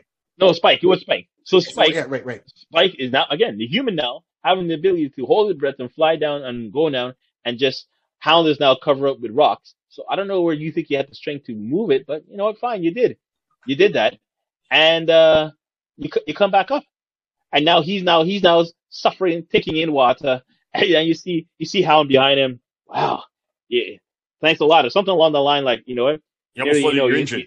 You didn't flood your engine. I was weak. I was like, okay. Now at least we're getting some human engine type of robotic conversation, and let's say, well, I don't know what the inside of you, but you could have flooded your engines. Okay, right? I appreciate it. I appreciate the help. Right, and then of course, in top of Sherman Dam, that's where Megatron and Optimus are having their fight. Yeah, it starts I think inside the dam. Then he kind of gets kicked out, and then they kind of end up on top, or vice versa. And that's when they pull out the energy mace, and the other one pulls out the energy axe. The energy on. Very rarely they did that, man. I was stuck that they only did that very rarely, man. And then basically, as per usual, Megatron is telling him, "Listen, you can't do this. You're washed up. Prime, come back. You're old, Megatron. You're yesterday's news. You're yesterday's junk pile." I'm like, whoo, trash talking going on. Yes, you're ready for the scrap heap. I'm like, okay, we're getting some pure scrapping on going now. Yeah, Megatron still just dealt him a hand and props, knocked the man out. The man now in the water. Away. Yeah, and again, at this point, he should be able to fight. Let me just do like a Superman, a back. Like, if you're going for that 3-pointer, just float back out of the way. Like, listen, boys, we got our energy. Let's go. And done. Pull a General Zod. That's all Zod would have done. Kneel before Zod. That was a Zod move. That would have been a Zod move right there. Oh, man. Look, still fun watching, right? It's still fun. So that was the end of was that the end of the second episode? No. That was near the end. Near the end, right? Because they go to the mines. we'll go to the mines, right? So basically, I just want to come back to one more thing. Jazz again.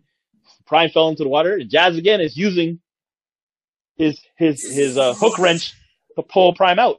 Prime, you can't fly out, or none of you boys can just fly over, hover, and just dip in the water, pick up the man, put him over your shoulders, and fly him out. You couldn't do that. Anyways, I just want to say that guy has all the memes, or that I think he's African. That kid there is kind of. That's just the thing. Cool. I know I follow him on TikTok, but he's just he's hilarious. And that this would have been perfect. All we need to do, if you remember, put this picture here. Yeah, just put it in here. That's all it would have been. So that's basically it. And then they basically realized that Decepticons realized that they gotta get some more energon by going to the mines. Right. So they go to the mines. Hilarious as it was, the mines. It's a small little place, which made me also think this part as well. The Bruma, They sent in Bumblebee and Sparkplug and Sparkplug, right? Yeah, right. So they send them both in because they're the smallest ones that they can enter in. So in my head is like, how the other Decepticons that are bigger? How do they enter in? Why you need the smallest ones? Like, you make it sound like no one can fit through. Mm-hmm. Because if you watch the episode, they kind of fly out. So I assume they fly in. Now, for example, like Megatron, when Megatron transforms into gun mode, he transforms. Well, his size always varies, and they always said that he can change his size, right? So it can be either a human size handgun, or you can transform into a handgun that can be, held by Starscream. By Starscream, right? And the Starscream's a sharpshooter, so he always would go there. But anyways, that's so funny. So you figure that if Starscream was holding him one time, Starscream would just crush him. Just to win, right? It's like, Megatron, transform quickly. I shot Optimus, and by the way, crunch. Right, but crack. That's it. I digress. We digress. So they go around to get into mines, and they're going to set these mines, set these bombs, right? Because Wheeljack gave them the bombs. Say, you guys got 60 seconds.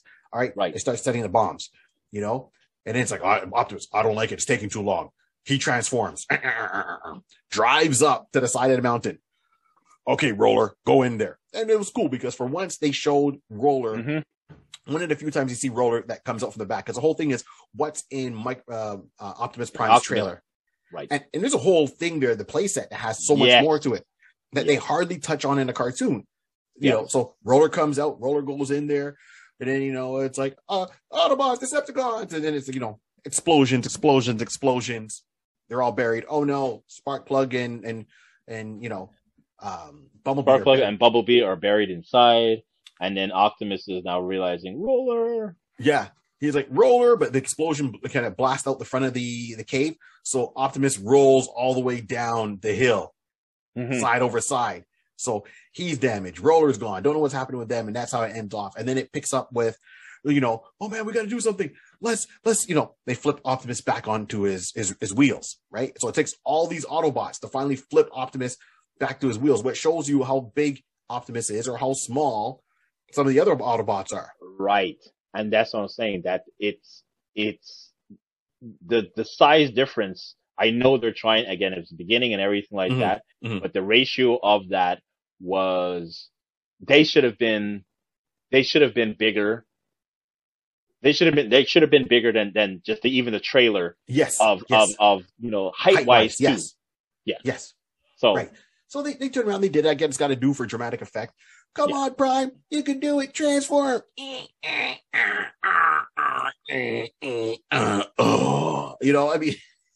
me weak. Roller comes back. Roller, you're still around. Yay. He's like, okay, they got to dig out, Bumblebee and Sparkplug, and they dig it out hand by hand.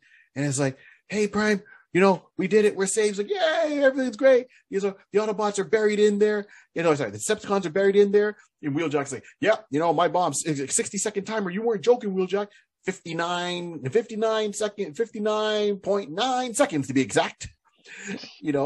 I was like, all right, everything's working out. And then you hear the big explosion. You see the Decepticons flying out.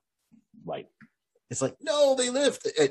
And then now this is what gets me. I'm not sure if it was, and this is why I lose this moment. I'm not sure if it was in this episode or episode 2. I had to be in this moment where Starscream and Megatron have it out. You see, you got to be more specific because they always seem to be having it out. This is the first time where, and Megatron counts him down, right? It's like Starscream is like, if I was leader, this would have been different. I would have done things differently. I would have been already, and Megatron's like, you will never be a leader. And it's like, either you're born to lead or you're not. It was this one. You're born to lead or you're not. And he's like, oh, Megatron, you made all these mistakes. And he's up in Megatron's face. And he's like, you know what? Starscream, I'm done with you. And he's kind of conversation's done. And he starts to walk away. And Starscream pulls up his hand and takes a shot. And Soundwave is like, Megatron. And he dodges and he misses, like, Starscream, mistake number 1. I'm like, about time. Because he called it. Like, you took a shot at me and you missed. Mistake number 1. I'm like, finally, and then he goes, and then he's like, mistake number 2 is like always saying how you want to take me down and you don't take me down. I'm like, Megatron, just deal with it. And then Megatron is like, my turn. No, I'm sorry. This man switched faster than the flip of a coin. He was all big for his britches until he realized he missed Megatron, and Megatron just turned around and my turn. I'm gonna dead out. Man gonna kill me. No, you're gonna go flat line. And even Megatron shooting on purpose missed and just took him in the shoulder. Just pow. And I'm like, why you let him live? You know this guy's gunning for your position. Take him out. HR's on your side. Soundwave saw it and said, well, Megatron didn't swing first. Well, right? See, here's the confidence of Megatron. He knows that no matter what, you can give this guy the ammunition, give him the battle plans. Starscream will still mess it up. That's how much confidence he knows that, like, I'm going to still need this guy. I know I'm going to need this guy somewhere down the line. Let me just utilize him. I still need a body. I still need a body to man the gunner when we leave. Or I need a guy to clean up, the swap the deck. I don't know. I'm going to need somebody, and it's always going to be him. Because what kills me at that point is that when he got shot, he's now on his knees. Yes. And he's scrubbling. He's like, he's running on his knees. Megatron. He's on his knees, people. And I'm like, wow, when you can see the human emotion in that, in the sense of the reality of the guy's his mortal death was right there. He saw his life flash before his eyes. He saw his life in 4K. Maybe in that days we didn't have 4K, but we'll add them up and say at that time they had 4K. We didn't. They had 4K. They had 1080. We'll be nice. We'll give them. They were 1080 when we were not even at two nothing. They were at 1080. They were crystal clear. They were clean. I saw my life flash. All on his dashboard in his eyes. It's like, it's not good. Yeah, he should have took the mercy killing, because for how Starscream's story ends up, I think if he got killed off there, that would have been a lot better for him and for Megatron. All the time, Megatron got to deal with this insubordinate, schlub. So yeah, he turns out, takes the shot at him, right? And he missed, and he goes back and he shoots him. And Starscream begging for his life. And then because of certain events, it's like, oh, wait a minute, we have to go now. And Megatron was feeling good for half a moment. Megatron was like, yep, still got it. Still on top. I'm Megatron. You could see the way he was standing. Is like, yep, still got it. Still got it. It's like, who are you trying to impress besides yourself? Everyone else follows you without question. No one questions your authority. It's only the Screamer that questions your authority. He got to show his. He has to show his power. Just let everybody just remind you. Megatron. I mean, look, you got to keep in mind, right? Soundwave up there, but fiercely loyal, right? Yeah. Okay, Shockwave. And in the comic book, you see Shockwave come down, and he's the one that challenges in the miniseries. And when they start going in a regular series by Marvel, Shockwave is the one that starts challenging Megatron for the leadership of the Autobots, because he's also another kind of gun, right? He turns into a giant laser gun, and in the toy, he was a purple laser gun, and they just even left him as his own thing. He didn't shrink down in size. He stayed his own size. He would just turn into this giant gun that would fly around and hover, and just, so he was powerful, right? Even when you see the opening with the Autobots and they show him in the cartoon, right? In the opening, you would see him transform, he'd be a gun, like a cannon on top of a tower, just shooting at everybody, and then transform back into his Shockwave mode. Yep. So I'm thinking, why is Starscream such a, Starscream, you're a little bit lower on the totem pole than you think. Big for your britches, Megatron should have given him 5 for the eyes right there. 5 for the eyes right there. Megatron gets 5 for the eyes for not giving him 5 for the eyes. You know, what's a shoulder shot? Foolish mortal. You know, and then you get in there with your own ego. Like, yes, I am Megatron. Yeah. Okay. Listen, pure jokes. So listen, at this point now, these guys realizing that we need one more heist. Yes. We need one more to do. So basically, they, let's see if I remember correctly. Yeah, because in these 3 episodes now, they built a ship from scratch, which they could have gotten, right? Yeah. Scavenging some of the parts from the arc.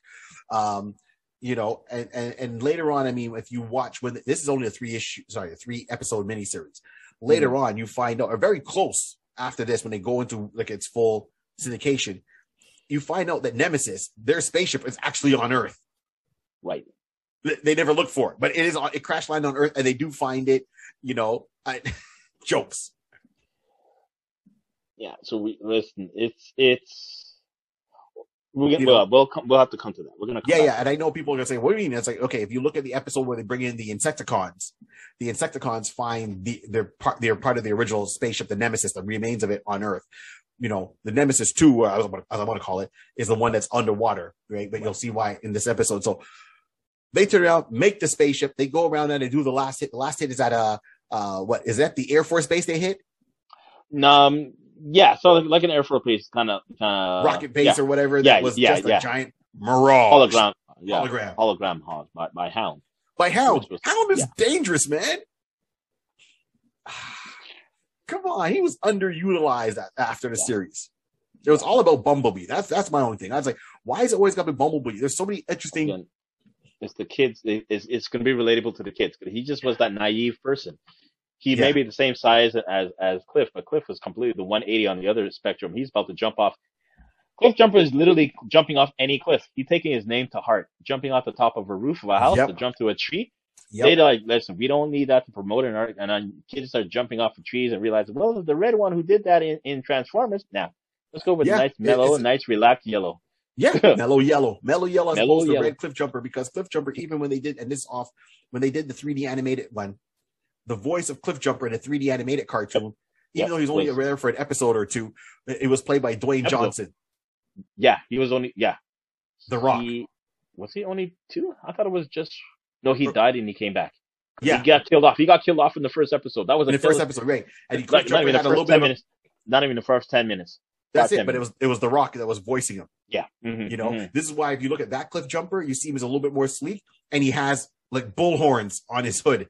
Yeah. For Rock, the Brahma Bull, right? So they gave it to him. Good on you, Dwayne Johnson. But you know, he was a Transformer. You can actually say that. But going back to the G1 series, all right. So now it's like the whole rocket fuel scenario, right? So that part is hilarious because now basically we'll just skip to the part that the Decepticons, they were able to the Autobots try to set up a ruse and basically try to trick the Decepticons with the hologram that Hal made. Yes. But the Decepticons, Megatron said, I knew your plan from the beginning. I was on to you from the beginning. I'm like, yo, I don't know how he figured it. I can't remember how they figured that part out. Because he figured out that Ravage got away too easy. And as soon as he got that too easy and got the information, he was like, oh. And he didn't give away his hand at the very beginning. He only gave away at that moment. Yeah. He's like, let them play it out. I will show up. That's to show you how bad Megatron is. Come on. Because Megatron gets there in that scene, and then the Autobots throw, and it's like, you know, so the Decepticons come into the rocket base to get the rocket fuel. They all land, and then all of a sudden you see the Autobots coming out, and some of them, the smaller ones, are in like lab coats. That made me weak. Like you're messing me up again, people. You're messing me up again. How small are Bumblebee and it would have been Bumblebee, Brawn, Hauler, I think. Yes. And maybe Cliff. Yep. If anything, those are the 4 smallest ones that I can remember off the top of my head, and it should have been that. But I was weak with laughter, like saying, "You guys consider the lab cats?"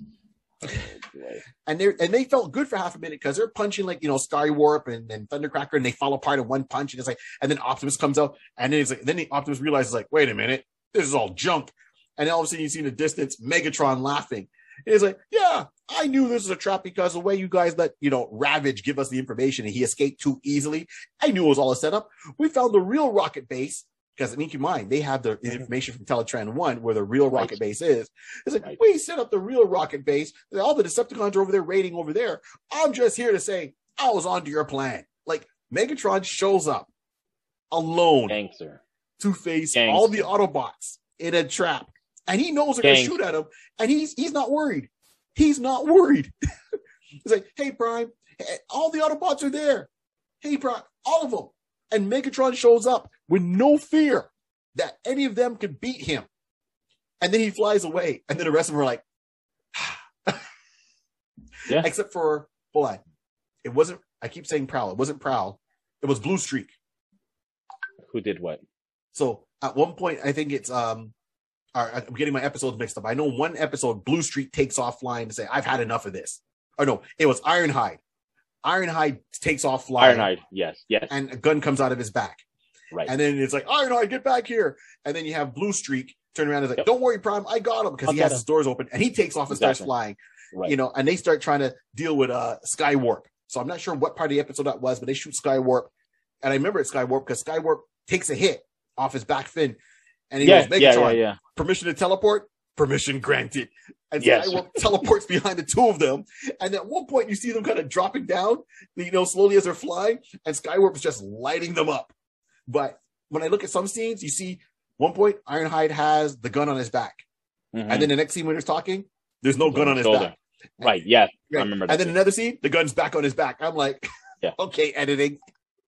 But it was funny that they normally don't fly, but Skywarp was lighting them up. Yep. And one of the few times you see Skywarp actually teleport. It takes a lot of his power, but that's what I think is like. There's a lot of powers that each Transformer has that they really didn't show enough when the show went on as a regular basis. That would have probably changed the storylines a little bit. So, yeah. Anyways, they get back. They got the rocket. They're at their rocket ship. So they did their last heist. Everything was successful. They got Nemesis all full, with Energon. And it's just okay, Autobots, we can't take any more chances. Just go out and attack. And they just do an all-out attack fight, and the fight's breaking out. And then Megatron's like, well, we're ready to launch. Just leave them. Well, why? I like Megatron's logic. Okay, why am I going to fight when our rocket ship is loaded and ready to go? Decepticons, just hold them off till the launch sequence is ready. Okay, ready. Fly up here and let's just go. And that's, you see the ship taking off. and Autobots are like, oh man, we've lost our chance. And that's where Prime loses his temper. One of the times. And he's like, I can't remember if it was like Sunstreaker. I was like, yeah, Sunstreaker. What? Give me your rocket pack. Give it, Prime. Give it to me. Okay. Yeah. He flies side swipe. So you took a side swipe. Yeah. He took side swipes. He gets up there. He gets shot down. He's all upset. And then famous words like, hey, anyone seen Mirage? So as a note, we'll say with this, because I believe it was earlier in this same episode when they were back at the Ark, Mirage was, as when Hound was coming with the idea to do the Mirage thing. Yes. To do the Mirage thing. The holograms, yes. The holograms. Mirage was, just prior to that, Mirage was showing off to Spike, showing the ability that he can Mirage and just disappear and just become invisible and appear someplace else. Yes. And then you look over there, sleight of hand, I'm back over here. So this is exactly what happens. So Mirage now, Prime is like saying, anybody see Mirage? And at that moment, all you see Mirage now come to futility. He comes to full light on the ship, on Nemesis 2. Yep. And at that point, if I remember correctly, their version of Nemesis basically recognized Autobots in here. At least they upgraded their drivers. Their system is working perfectly. Wait, you weren't on this morning roster. Who are you? Get out!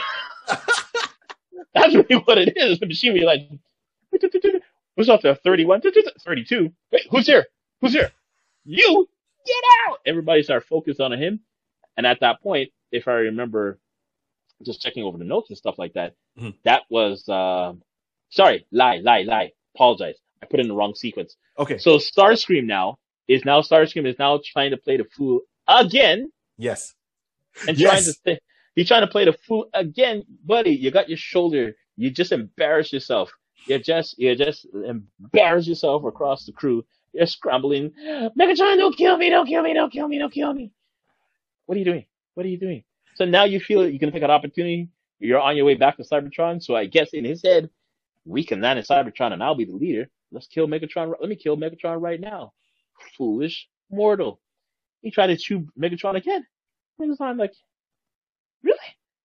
You didn't learn? Jeez, You know, mistake number 2. Right? Yeah. That's exactly it. And So- it's like, go ahead, Starscream. If you take me out, remember, someone is ready to take you out because Megatron didn't have his gun on him at that point, right? Right, exactly. He He's took like, it off. just as quick as you're going to take me out, someone here is going to take you out. He's like, no one's going to take me out. I'm stronger than everybody. I'm thinking, okay, you big, once again, big for your britches. And that's when that fight breaks out and Mirage kind of sabotages. Right, comes up here at that time. In all the confusion, the fighting, Teletran, the smartest thing, at least the machine is still smart enough. All the fighting, but wait, 32, there's someone else here. Who's here? Yeah. Right now. And that's when, Starscream turns around, shoots at Mirage. Mirage shoots back at him. Megatron gets his cannon back on his arm and then gives a blast to Starscream. And the whole fight breaks out on the bridge, which wrecks the navigational controls. And Nemesis starts coming down. And, all of a sudden later on, you see Mirage coming down with like a metal parachute. Yeah, that's hilarious. For one, he's like at the door about to say, I guess I'm out. Whoop, open the door. Escape shot. Phew, fly out. Whee! Being like Superman, Man of Steel, basically just leaving the getting that extra dose of sun ray when he just on top of the earth, just floating back. Freedom. And then a metal parachute. I'm out, snitches. Pretty much. Yo, they tell you, and they said there's an episode before at the dam where you see Mirage actually fight, and it's like, oh, Mirage can fight. Like, see, that's once again. So if Starscream didn't wake up the Autobots, different story. Mm-hmm. If Cliffjumper just listened to orders, different story. Starscream would not have tried to backstab Megatron multiple times. Different story. It's the MCU. It's the time variant. At that time point, variant. There's a variant. Wow. Let's we gonna bring. I will bring this up, man. You got any more notes, man, on this? No, I'm good. This is not the part. Mirage comes back real good after the points. Look, Spike is now he wants to go to the Autobots. I'm like, yo, stop it. Yeah. At stop this point, but you other than find that, out that's it. exactly. At this point, you find out that the UN is now working together to give the Autobots energy for defending the Earth. They still have to figure it out, and then there's more stories that come out. But these 3 episodes, as we love them, don't get it wrong. We literally love these episodes. We watched them. Oh yeah. They were milestones for us, and opening us up for the Transformers. And the level of art and quality with it, and the voices were great. It's just that there's little things that certain people can do. So Starscream got his fate because, well, he's Starscream. he talked too much. You know what I mean? Move in silence, make power moves in silence so nobody knows what you're doing until it's done. Starscream was too busy running his mouth all the time saying what he gonna do. Biggie. Yeah, listen. But the beauty thing about it is that particular narrative or that characteristic of Starscream has stayed throughout majority of all the renditions, of all the implications. I mean, and just imagery and everything that they've done. Yes. With Starscream, he's always been that loudmouth guy who basically his eyes are too big for himself, and he's just eating more food than he should be. And like, I want a plate of food. And you and me like, I'm full. You made me go buy all this plate of food. You ain't idiot. 5 across the eyes. 5 across the eyes. This is the episode 5 across the eyes for Transformers Generation 1. Exactly. It should be that title, 5 across the eyes. So hold on. So before I leave you on this, and with everyone here, who was your favorite Transformer? Be it Transformer, if it's Autobot or Decepticon. Who was your favorite? Do you have a couple of favorites that always stood out with you in the original generation? I mean, yeah, you got to say even if the ones we didn't cover. I mean, yeah. No. Yeah. I mean, it's hard to. I like people different reasons. I like Jetstream. Now Jetstream, we didn't get to Jetstream. He's a couple of seasons later. But Jetstream, I love him because he was just a very humbled type of soldier. But if Yeah. he ever needed to, he would, he can take up arms and do what he has to do. Slash as well, he just basically has the mecha from Robotech, but we won't go Yes. into that. We won't go into that. That's another story we got to do. Megatron. Mhm. Honestly, I mean, you don't want to make it sound like it's just the obvious, but Megatron, because of how tolerant he is to tolerant to the amount of foolishness that Starscream brought up to him, and the amount of times you're like saying, "Listen, you were still the most powerful leader of the Decepticons." Who in the Optimus as well, but I mean, everybody has their niches and natch. Yes. Like, I'm just kind of thinking off of this one. Yeah, I was. Sometimes Optimus was a little bit too naive for me, and it just got a little bit annoying. Right. Slight annoying, but yeah, I love the vigor of that and Soundwave. Yes. Soundwave was always my guy. I can't even lie. I gotta really. It had to be think me back. Even when I was a child, I had Soundwave. Yeah, Soundwave was my guy. I hear you. I hear you. And I'll agree with you there. So if I had to look at the Generation 1 out of the first couple of episodes, the first 3 episodes, more than meets the eye episodes that we just talked about, I'll say first and foremost, just like you, my number 1 guy, Soundwave. I like Soundwave with his as a character. I always wanted to see more of him. I like Soundwave as a toy because of all the other cassettes that you would get, right? So that's like, Laserbeak, Buzzsaw, so Laserbeak, Buzzsaw, Frenzy, Rumble, and Ravage. And even though Ravage does make it into the 3D animated one with Beast Wars at one point as a legacy character, and he gave him a different look, and he still had the head, but he spoke, but that's a different story. But Soundwave I always thought Soundwave should have taken command over Starscream, for sure, 100%. So Soundwave was always like my number 1. I liked Mirage. I liked Mirage's character and how they portrayed him. So that would be my number 2. And then of course one that wasn't covered, but if we're looking at the big boys, so to speak, Omega Supreme. When you say Omega big Supreme, boys, I want to think right. Omega Supreme, one of the Guardian robots, and I like that they're still incorporating Omega Supreme. So his original look with the rocket ship and the tank and the treads, I always thought that was cool. I believe his first appearance was in Marvel issue number 19 of Transformers. I actually have it. So. You know what? And then how they incorporate him now by actually making, and when I say now, the last Transformers, the animated series, where you find out Omega Supreme was the Arc. So they made the Arc actually transform into Omega Supreme, and they're kind of sticking with that now a little bit more. Which is kind of cool because it makes more sense to kind of transfer. So those are my 3 there. And I said, of course, then it comes like, Megatron. Megatron was always. Yes. He gave me some good one-liners. I'll give one more person is in your backdrop, and I don't know, I just saw him and I was like, of course, and I had his toy as well. Grimlock, yes. Oh my gosh. Just the simple child mind that he was, but just how that he was like, he took everything as face value and he was so innocent, but then get him mad. Yep. The man will just hulk out on you. I'm like, oh yeah, Grimlock, go baby, go. Yeah, so Grimlock, and they used them well, and the Dinobots. I thought they were really good. And other ones. I mean, everyone there's so many in there that everyone has their favorites. I know my brother at one point had the playset or the figure playset / the city, the Autobot city, Metroplex. Oh yeah, Brian had Metroplex, and I'm like, when he got that for Christmas, I'm like, holy crap. So they had Metroplex and Trypticon. I don't think those two were used as much as they could have been used. This is why I like one of the other Machine Mania miniseries that they did, right? Where they brought in more of the combiners. Okay.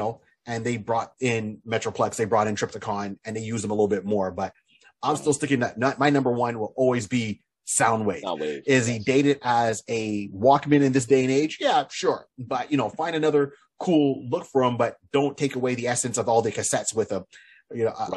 Right. And I thought he should have had more one-on-one battles with Blaster, the Autobots radio, and you only see that in the Transformers movie, but you figured the 2 of them should have gone a little bit more head to head. But anyways, I digress. That is it. Thank you, everyone, for tuning in. On behalf, once again, of the iConis podcast, you can find us, all the links for now under barry3d.com. You can find us on iconis.podbeam.com for the audio. And once again, as I said, like, subscribe, share, download the episodes. Let us know what you think. One of your hosts, I'm Barry3D, and I'm here with DJ Rod C. What? And as I always say, this whole world was discovered by a pencil, a piece of paper, and imagination. Keep on dreaming. Thank you. Got it.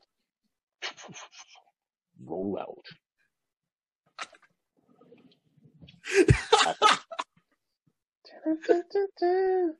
I'm loving it.